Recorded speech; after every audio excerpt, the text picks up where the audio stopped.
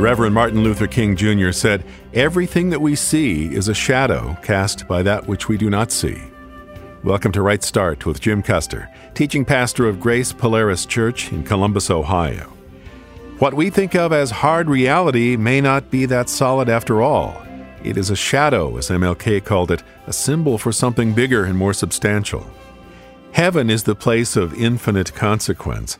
And since that's where Christians are headed to live forever, it's a place worthy of more investigation. Jim and the author of Hebrews are happy to help us out with that.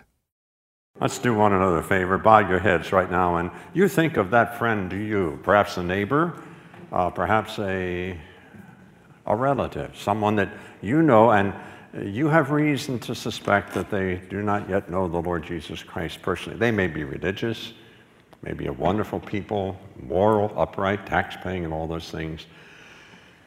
But you lack assurance that they're trusting Jesus and that they have the deep inner assurance that when they die, they'll go to be with Him in heaven. Or put it this way, if the telephone rang tonight and you discovered that your friend has suddenly died, would you have the assurance?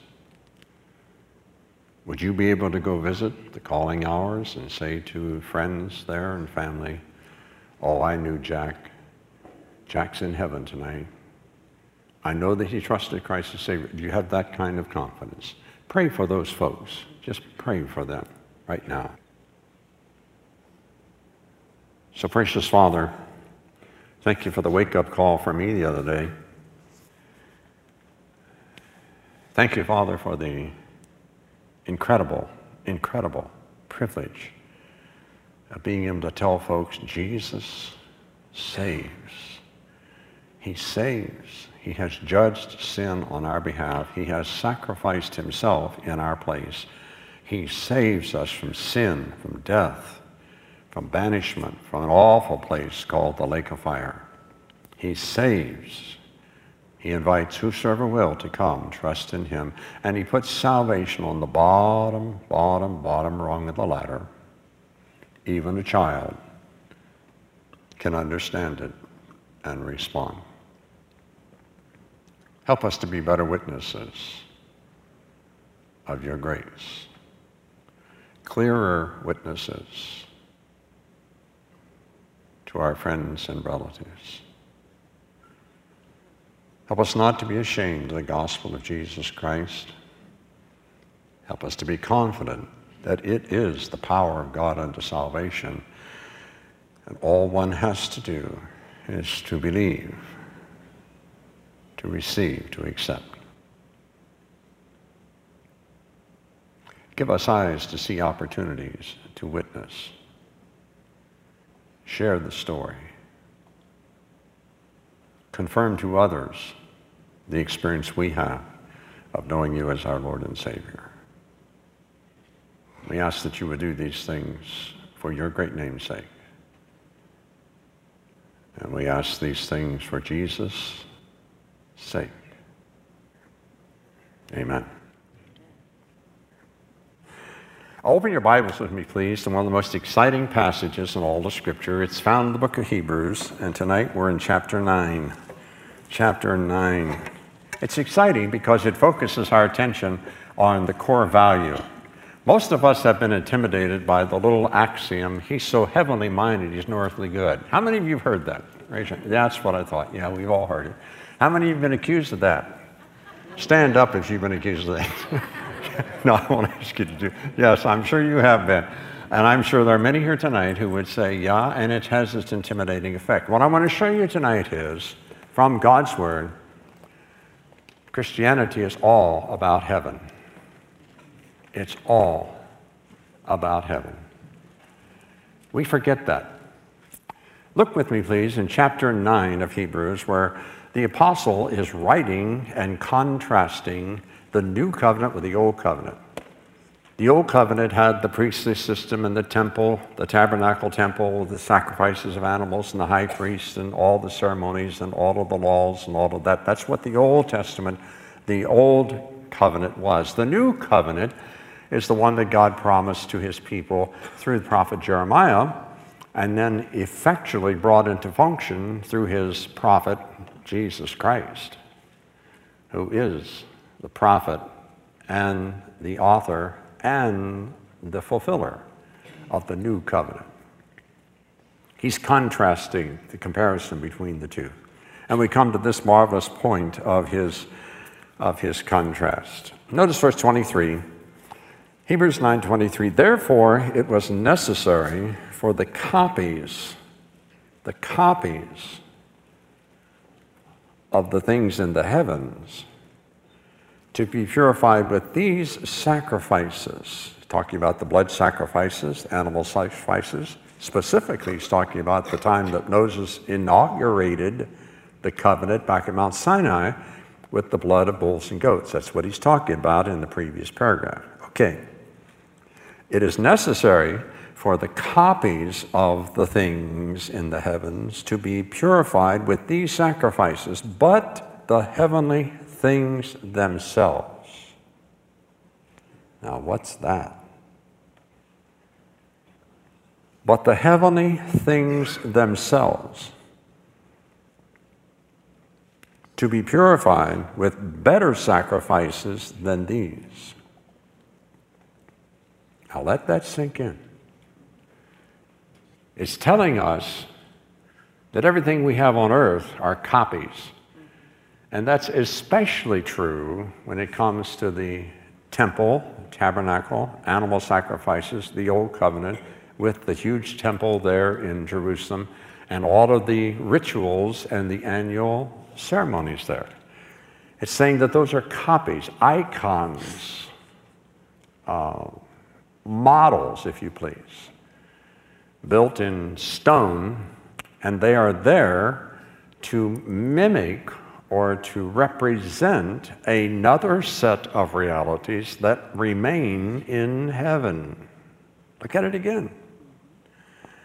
Necessary for copies of the things in the heavens to be purified with animal sacrifices, but the heavenly things themselves to be purified. You mean there are impurities in heaven? That's what this says. That can mean several things. I'm not sure I can tie it down to one thing. I'm not sure anybody can. For one thing, it means that the original sin took place in heaven. Lucifer defected in heaven, not on earth. The outcomes of that defection in heaven had the impact in the Garden of Eden with our first parents, and we all know that story. But when the serpent appeared speaking to Eve, when he's introduced to us through that experience, he already was defective.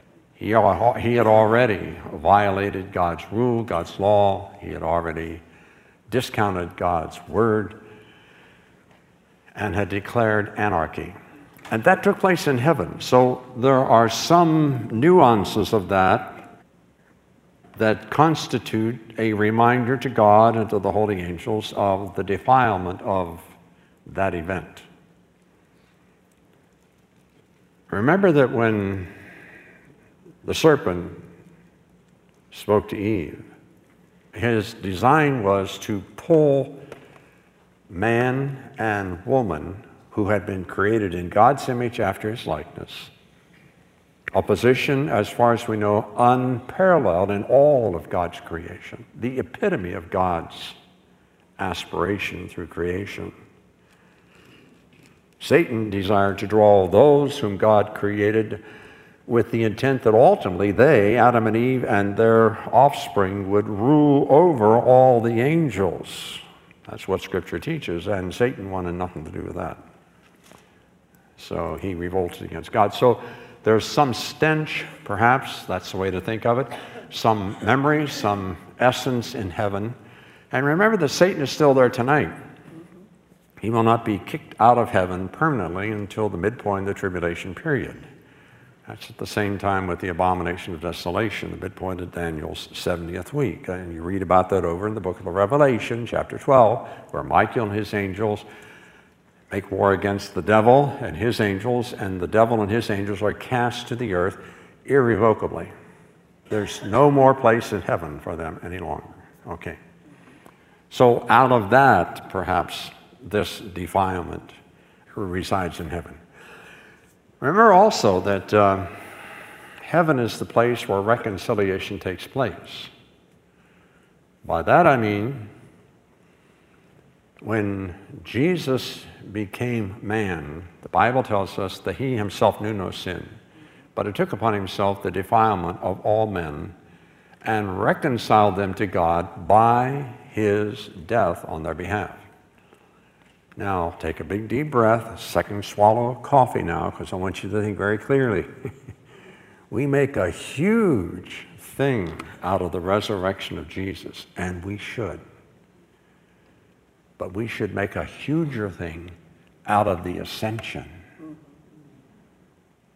That's where the action is. Because you see, every person that's reconciled is reconciled unto God in heaven, where the efficiency and the effectiveness of the crucifixion and resurrection of Jesus Christ are acted out in the application of that to sinful men.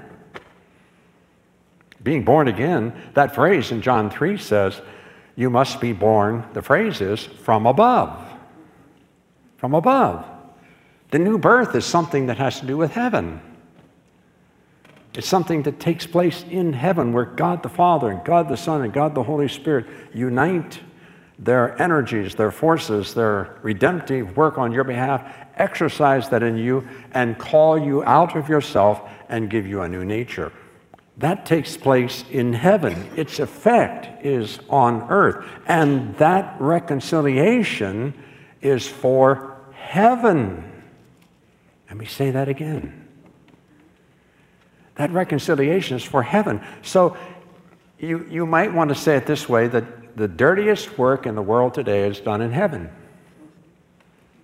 where God receives those on earth who are sinners, and by faith in the finished work of Jesus Christ applies that work to their lives, and they become new people, members of God's family, members of God's kingdom. That takes place in heaven.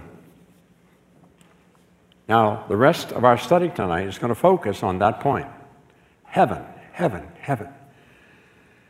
You'll be reminded tonight of two passages of Scripture in other parts of the New Testament, one in Ephesians and one in Colossians. You'll be reminded of Colossians chapter 3, which says, set your affection on things above, not things on the earth. For you are dead, and your life is hidden with Christ in God. Set your affection on things above, where Christ sitteth at the right hand of the Father. That's heaven. Listen, your salvation will never make sense until you put it in a heavenly context. When you come to know Christ here in this life, in this world, you're behind enemy territory. This world's dominated by Satan. The Bible clearly tells us that. He's the prince of the power of the air. It says, we wrestle not against flesh and blood, but against principalities and powers and spiritual darkness in the heavenlies. In the heavenlies. That's where the demonic spirits all are headquartered. That's where Satan is tonight, and it's from there that he launches his attack against us. So when you become a member of the kingdom of God and you're behind enemy lines, this is not heaven. This is not the final product.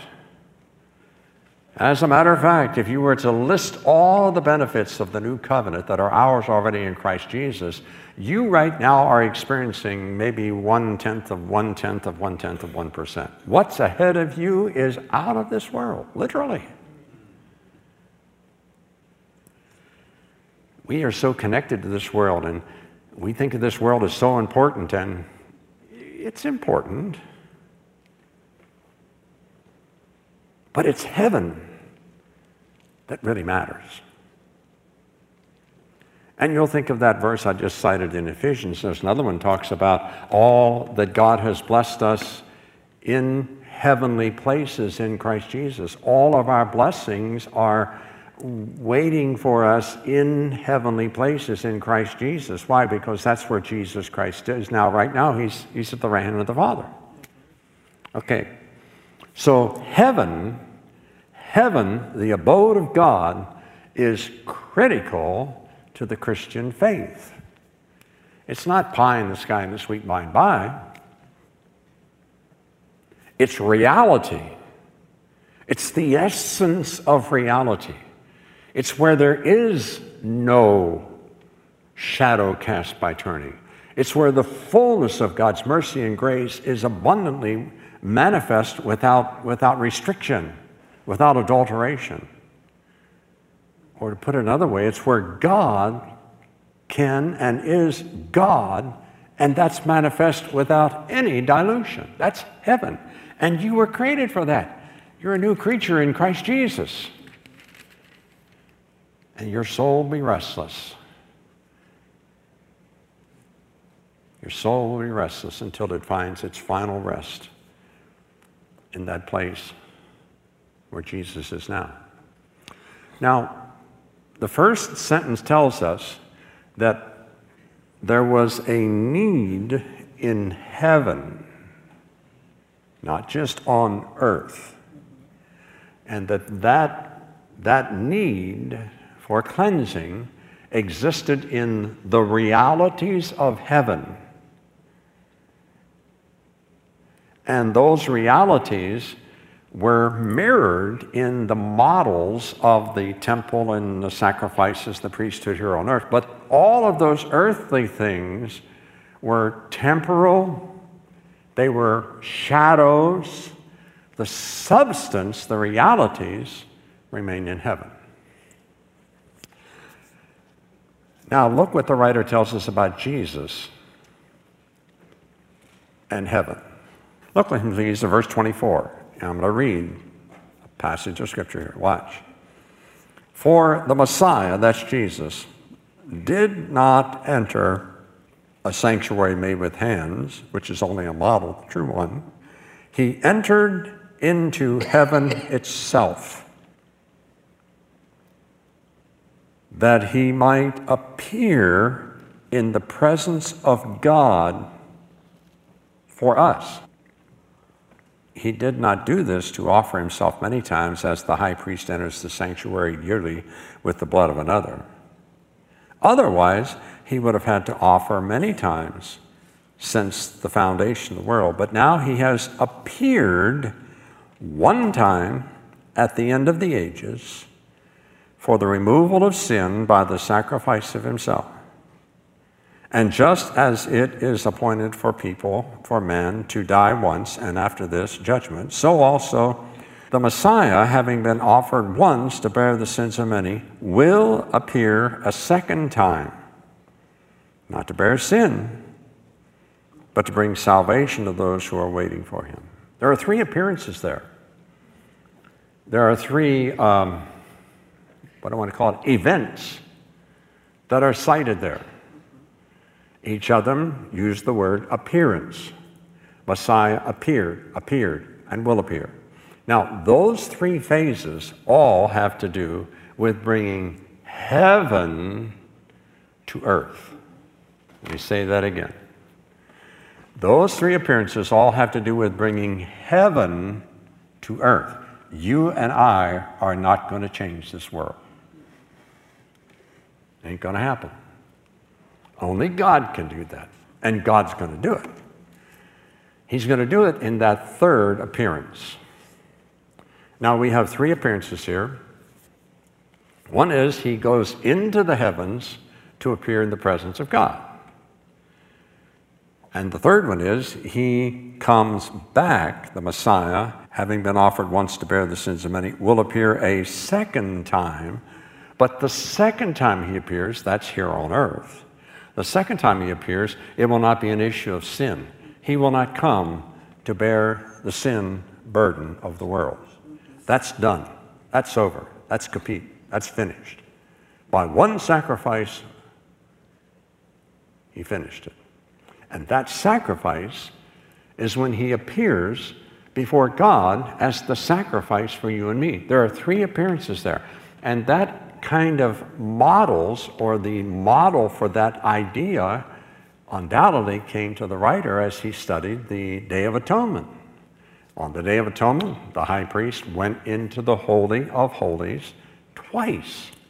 First time he went in with blood as a sacrifice for his own sin. He came out. He entered a second time with blood as a sacrifice for the atonement of the sins of the people. And when he finished that, he then came out.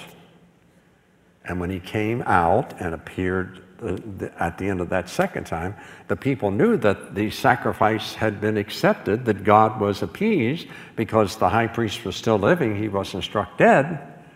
And his physical appearance back on the outside of that veil, which separated the Holy of Holies. Am I confusing you? When he came out that second time, he came out having accomplished his work. What was his work?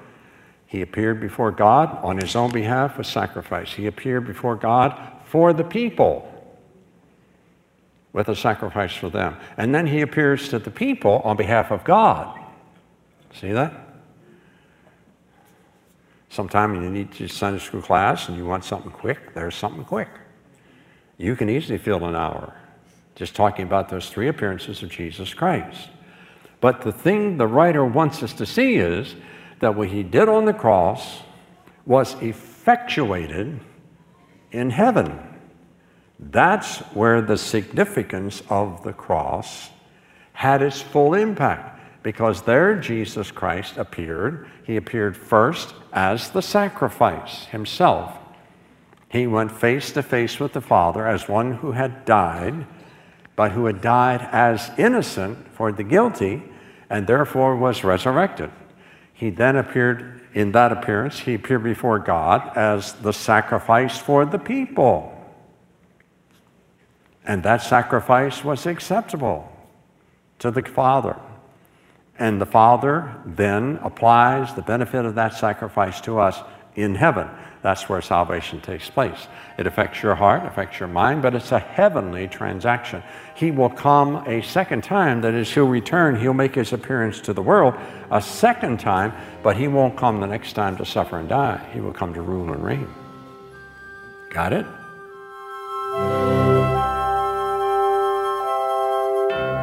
Paul told the Corinthians, "If we have hoped in Christ in this life only, we are of all men most to be pitied." That sounds like the complement to Jim's statement that your salvation will never make sense outside a heavenly context.